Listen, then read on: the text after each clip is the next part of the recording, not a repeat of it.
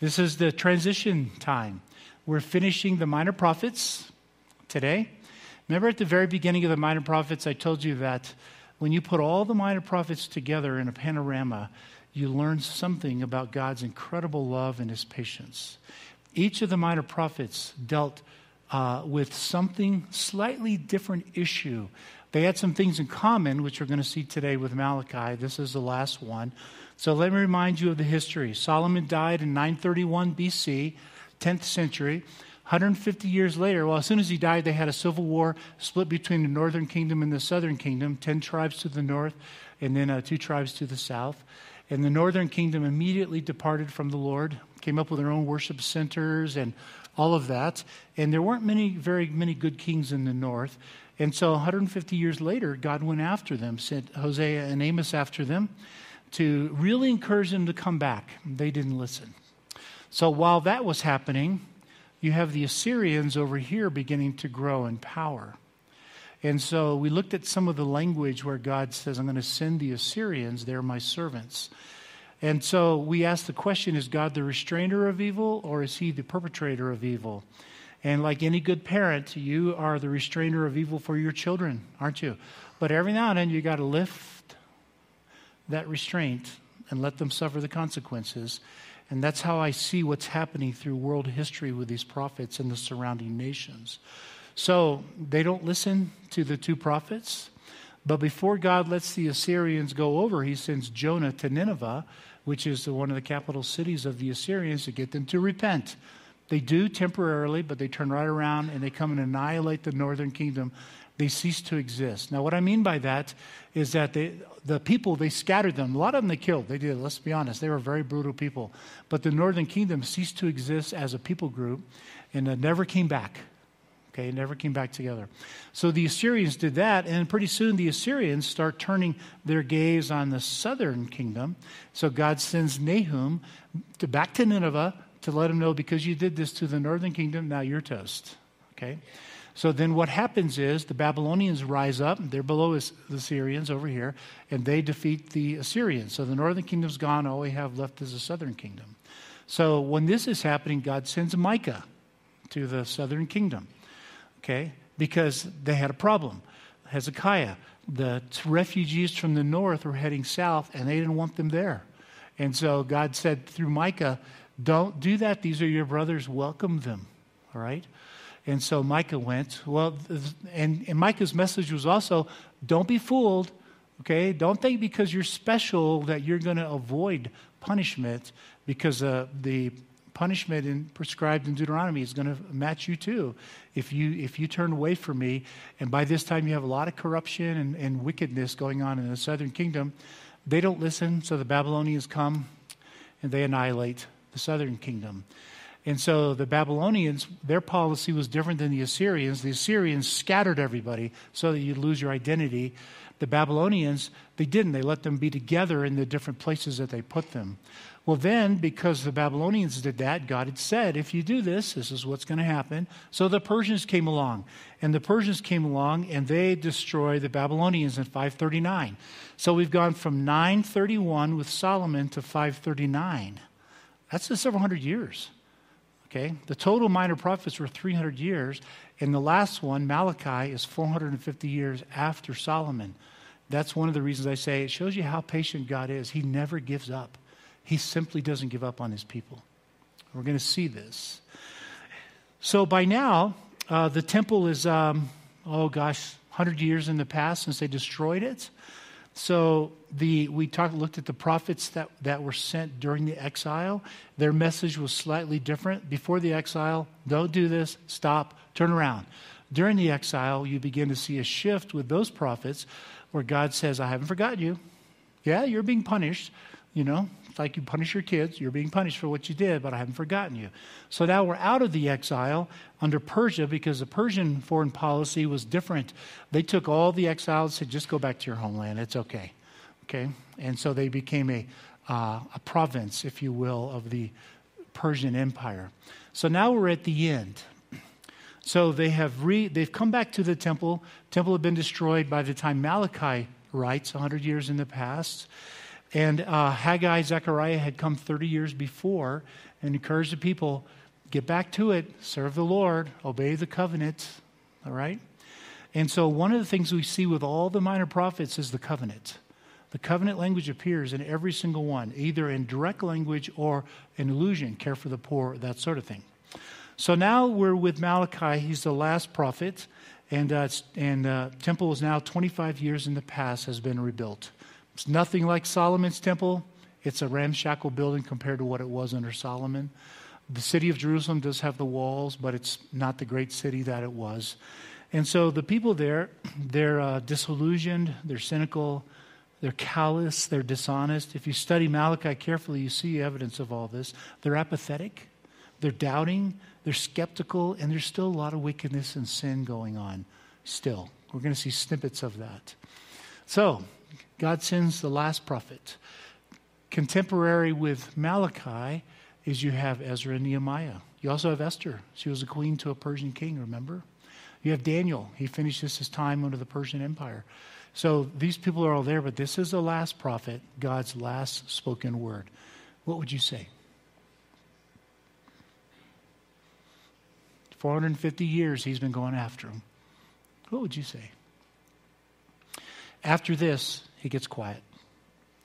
For 400 more years, over 400 years until the Messiah comes. So this is his last warning, his last exhortation to the people. And then he gets quiet and backs up and says, let's see what you're going to do. Let's see what you're going to do. Okay? That's where we're sitting.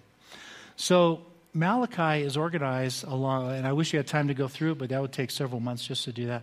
But it's organized along a series of questions, disputations is what we call it. He allows the people to challenge him. Okay? And the way he does it is because he knows what they're thinking. He says, I know what you're thinking, so here's the question.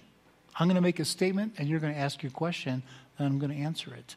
And then he's going to turn around and give some of his own questions in the meantime.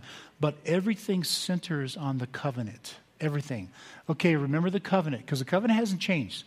Okay? When we say new covenant, it doesn't mean the content has changed. It means the method that God put in place to honor it has changed. So way back here in Exodus 19, it says, if you obey me fully, I will make you a kingdom of priests, a holy nation. Why? Priests on behalf of whom? The rest of the world.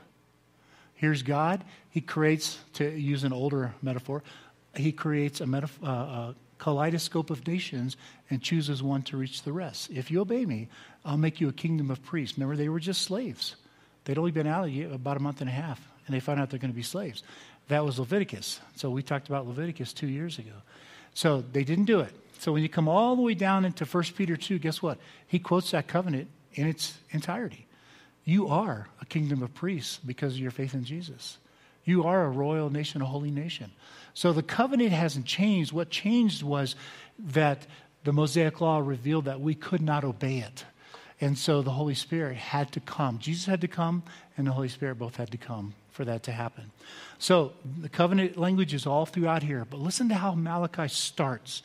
In chapter 1, verse 2, I have loved you, says the Lord. I have always loved you. I have always loved you. That's the beginning. And all the evidence is there for that. We're not going to read this section, but they're going, oh yeah? How have you loved us? And he said, I chose Jacob over Esau. I protected you. I brought you out of out of Egypt. I wandered with you. The story of all the things that God did. I've always loved you. And then right in the middle of the book in chapter 3, you have a very famous verse. And these two verses anchor the entire Old Testament, and today for that matter. Here it is in chapter 3, verse 6. I, the Lord, do not change. So you, descendants of Jacob, are not destroyed. That's the only reason you're not destroyed, is because I made a promise. I made a promise to love you, to go after you. And I'm not going to break my covenant. And he's going to have covenant language all throughout here. And so he asks these questions, and and the way to expose what's going on within the nation at the very end of his talking. So the very first thing he does is, and I'm not going to go through all of them, I don't have time, but he calls them to have proper relationships. In Malachi chapter 2, verse 10, do we not all have one Father? Did not one God create us? So why, this is Malachi speaking, why do we profane the covenant of our ancestors by being unfaithful to one another? And of course they ask the question, yeah, right. Have you seen what God did to us? All the nations at this time around Israel were prospering, and they're mocking and laughing at Israel. Have you seen this temple? Have you seen this city? And really, you want us to turn in faith to God. So here he's asking the question of what is it? What are you talking about that we profane the covenant by being unfaithful to one another? And then he stuns with this imagery of what goes on in a wedding. Here's what you do, verse 13. You flood the Lord's altar with tears. You weep and you wail because he no longer looks with favor on your offerings or accepts them with pleasure from your hands. And you ask, why? Why in the world is he doing this to us? Look, he's the one that did all this. Isn't he responsible for this? It is because the Lord is the witness between you and the wife of your youth. You have been unfaithful to her, though she is your partner, the wife of your marriage covenant. Wow. I've said all along, if our divorce rate equals out of the world, we might as well close the doors and go home. Because Paul picks up this theme in Ephesians 5, and he stuns the known world. We like to focus on the verse that says, why submit yourselves to your husbands? But there's actually no Greek verb there to submit. You have to back up one verse. And it says, submit yourselves to one another. And what was considered obedience and property gets equalized. Submit yourselves to one another, which is a concept of putting each other first. And then he surprises us by giving us the clearest example of what that means. Husband, love your wives as Christ loved the church. You see, a careful study of the life of Christ will reveal to you that there's not one single thing that Christ did in his own best interest. Not one. That becomes the standard for marriage, and you'll see it here in just a minute. Okay, sacrifice. Husbands. That's the standard under the new covenant for marriage is sacrifice. And I've argued several times that serving one another doesn't lead to intimacy. Okay, servants serve kings, slaves serve masters. That doesn't lead to intimacy or personal relationship. Sacrifice, and that's what makes us unique among all the world religions. All the Eastern philosophies have the concept of service. There's no question about that. But that doesn't lead to a personal relationship. Jesus came to sacrifice himself for us, and that's what leads to a deeply personal relationship. It starts with the cross. Everybody understands that sacrifice, but it's far bigger than that. You see, the sacrifice goes on for eternity. Because when you get to the New Jerusalem, he's standing there with us. He became a human for all of eternity because he wants to be with us. I have always loved you. Okay? Sacrifice is what leads to a personal relationship between people, husband and wife, and with God. So that's why Paul says at the end of Ephesians 5, this is a mystery. I understand that. But I'm speaking about Christ and the church. And I've said many times, your marriages are your first and clearest and most powerful testimony to your belief in Christ. Think about that for you that are struggling in your marriages. For you that have already gone through a bad marriage, I get it. Make the second one best. Learn how to do it. For those of you that aren't yet married, understand that this is your first testimony. If our divorce rate equals the world, we might as well close the doors and go home. Because it is the marriage that symbolizes, Paul says, the relationship of Christ and the church. It's nothing else. You can talk all you want, but listen to what he says to these people. Verse 14, you ask why? Why is God saying this? It's because the Lord is the witness between you and the wife of your youth. You have been unfaithful to her, though she is your partner, the wife of your marriage covenant. Has not the one God made you? You belong to him in body and spirit. And what does the one God seek? Godly offspring. Not your happiness.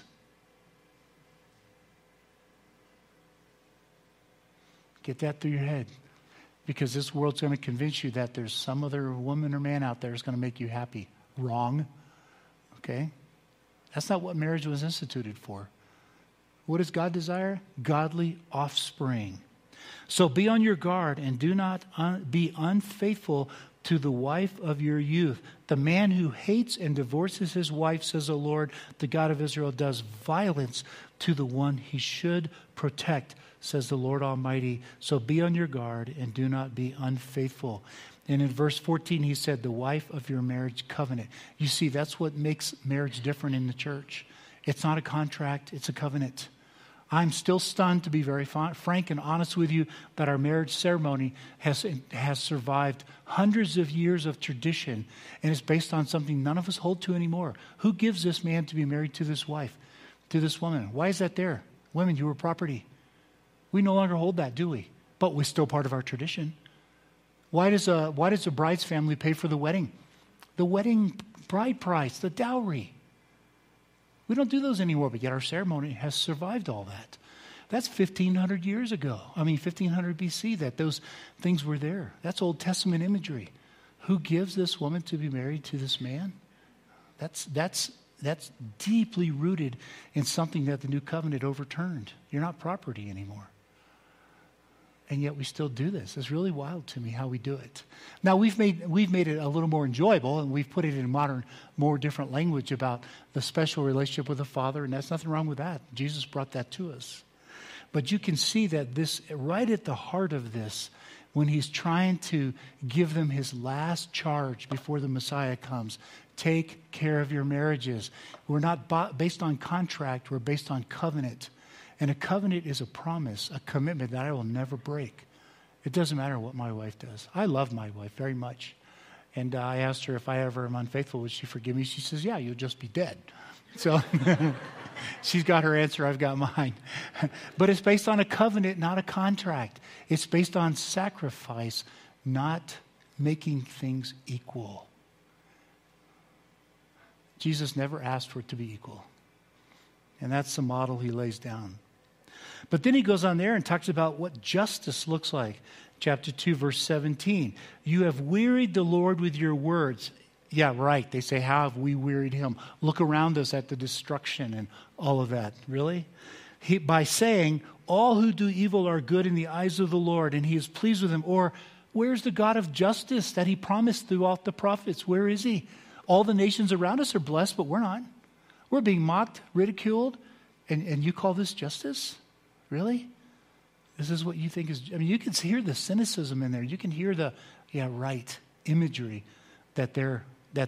No wonder we need the Messiah. It hasn't changed today, by the way. We still feel some of that, don't we? Really? I'm not going to get on my soapbox about the president, because I think they're all idiots. Sorry. Can you scratch that from the recording? No, just kidding. Okay, I'll tell you, I've told you before, I'll tell you who the president which one has my respect. The one that stands up there at the State of the Union, and he says, he or she, doesn't matter to me, he or she says, you know what, our country's going to hell and I don't have a clue what to do about it. No, what do they always say? Just like the gospel of Caesar, we got it all figured out. That's why Paul came along and said, no, you need to understand the gospel of Jesus Christ, not the gospel of Caesar. There is no human. And I've said many times, our struggle is not against flesh and blood. The president is not my enemy.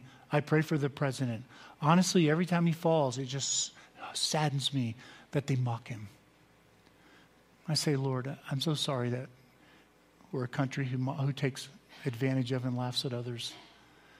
Give him wisdom. If he doesn't know you, help him to come to know you. Okay? The governor's not our enemy. The school board is not our enemy. All right? It's the powers behind it that are our enemies. And so where is this God of justice? That's the question that they're asking. So verse 5, and I took some of it out, he says, I'm going to put you on trial. I'm going to put you on trial. I'll be quick to testify, and he has a bunch of things, but I'm going to skip a little bit ahead. I'm going to be quick to testify against those who defraud laborers of their wages, who oppress the widows and the fatherless, and deprive the foreigners among you of justice, but they do not fear me. Okay, have we heard this before? You should say yes. Every minor prophet brought it up. Everyone. Just like your marriage is your own personal first step in your testimony, guess what? our care for the poor and the marginalized as our first step in a church into what we really believe. I say in the classroom all the time with my doctoral students, every church every year should ask the question, if we close the doors today, would the neighbors across the street, would they be sad? Would they be glad? Would they even notice? There's only one right answer. The average giving of a church in the United States outside of America is now less, inside America, giving outside the church is less than 1%. So when I was looking at churches after I left the seminary, wanted to become a pastor, I got the financial statements in the packet that they sent me here at this church. The very first thing I did was look at how much money went outside the church doors. It's over 20%. I didn't care about your doctor. That's right. Exactly. That's right. And it's still that. We're working on maintaining that. I didn't care about your doctrine. That could be fixed. Good teaching will turn that around. But you can't change a heart. And this church was generous. Go sit with Jude and ask her about the benevolence. We gave over $100,000 last year to benevolence. If you've never served or in the food bank, go volunteer and watch how they care for poor people by giving out food. Go look at the mission board out there, how many people we support in our missions. And it's over 20% total money that goes out of the church. And I realize that here's a church that shares something that I share, a heart. That's something you can't change. And that was there. And so that's what he's talking about. Every minor prophet nailed them on that. The first people to get hurt are the poor, the marginalized. James goes so far as to say that's the definition of religion. It's caring for widows and orphans. And that needs to be our first step in our testimony. And if our testimony is not there, we might as well close the doors. Because what we're telling the world is we don't really believe our own theology. Well, then he goes on from there to talk about generosity. Some of you know this, the famous verse, okay, begins with, I, the Lord, do not change, so you, the descendants of Jacob, are not destroyed. Ever since the time of your ancestors, you have turned away from my decrees and have not kept them. Return to me, and I will return to you, says the Lord Almighty. But you're asking, how on earth are we to do that? Again, have you seen what's going on around us? You know? By the way, when you look in some of the inner passages in between, he talks about they're offering their offerings and sacrifices, and their heart's not in it. They don't really care. And he's saying, come back, come back, come back, just like in Zechariah. But you ask, he says, will a mere mortal rob God? Yet you're robbing me. And they ask, how are we robbing you? How on earth is that happening? He said, in tithes and offerings. You're under a curse, your whole nation, because you're robbing me. Bring the whole tithe into the storehouse. Okay, pause. It's really popular in churches in the West to talk about giving a tithe. I've heard so many pastors and even professors of mine, well, it's a good starting point. No, it's not. It's a lousy starting point. Let me tell you what a tithe is, and you tell me if you keep it. Okay? A tithe is the word for 10%. Okay? But it's not 10% of what you make. It's 10% of everything you own. You put your bicycles, your cars, your assets, your IRAs, your house, everything you own, and you give 10%. You got to give 2 of those every year. That's 20% of everything you own every year. And then there's a third tithe that occurs every third year, so it nets out at 23.33% of your total assets. How many of you give that? You know what the New Testament perspective is? Give it all. You know why? Because the earth is the Lord's and everything in it. You own nothing. You are simply a steward of what God has given you. And it's good to remember that. So Paul says in 2 Corinthians 9 that he who sows sparingly will reap sparingly, and he who sows generously will reap generously. And that's how he introduces the whole concept of giving generously to the Lord. Now, what do I say to you every Sunday when we do the offering? I say, thank you for being generous. You take such good care of us. But think about the principle in there, because Paul then goes on and says, and this is where prosperity gospel is awful close to the truth. They go on and he says, the one who supplied seed to the sower for you to give, in other words, you plant the seed. You plant a lot, you get a lot. You plant a little, you get a little. The one who supplies seed to the sower is able to replenish that and multiply it so that you will be rich. Oh, wait. That's not what it says. But that's how it's interpreted by prosperity gospel. Why? He's able to replenish it and multiply it so that you can bless even more and be more generous.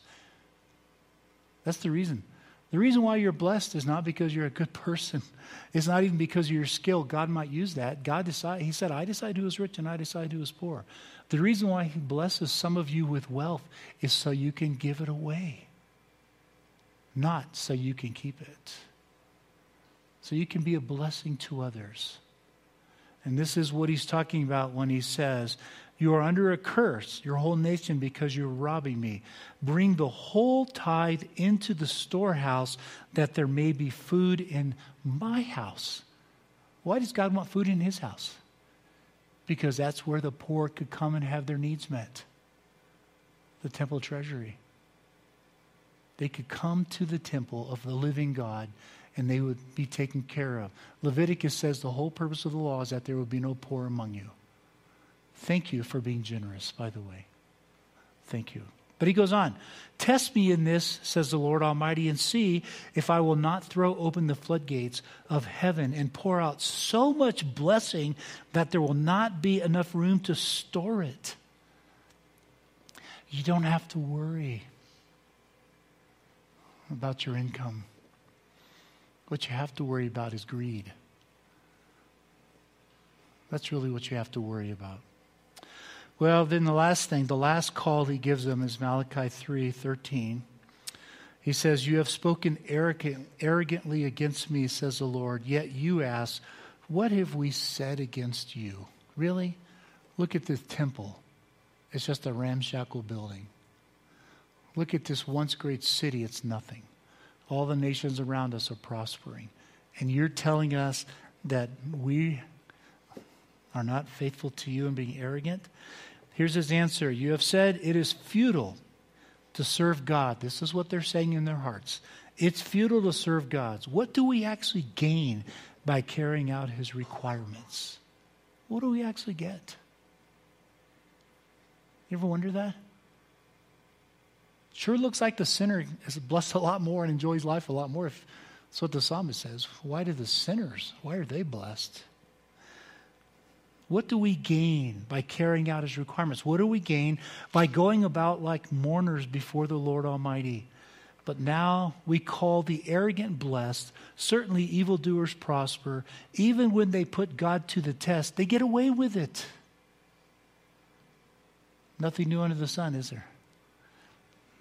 That describes a lot of our culture, doesn't it? They get away with it. And he's saying you're missing the point.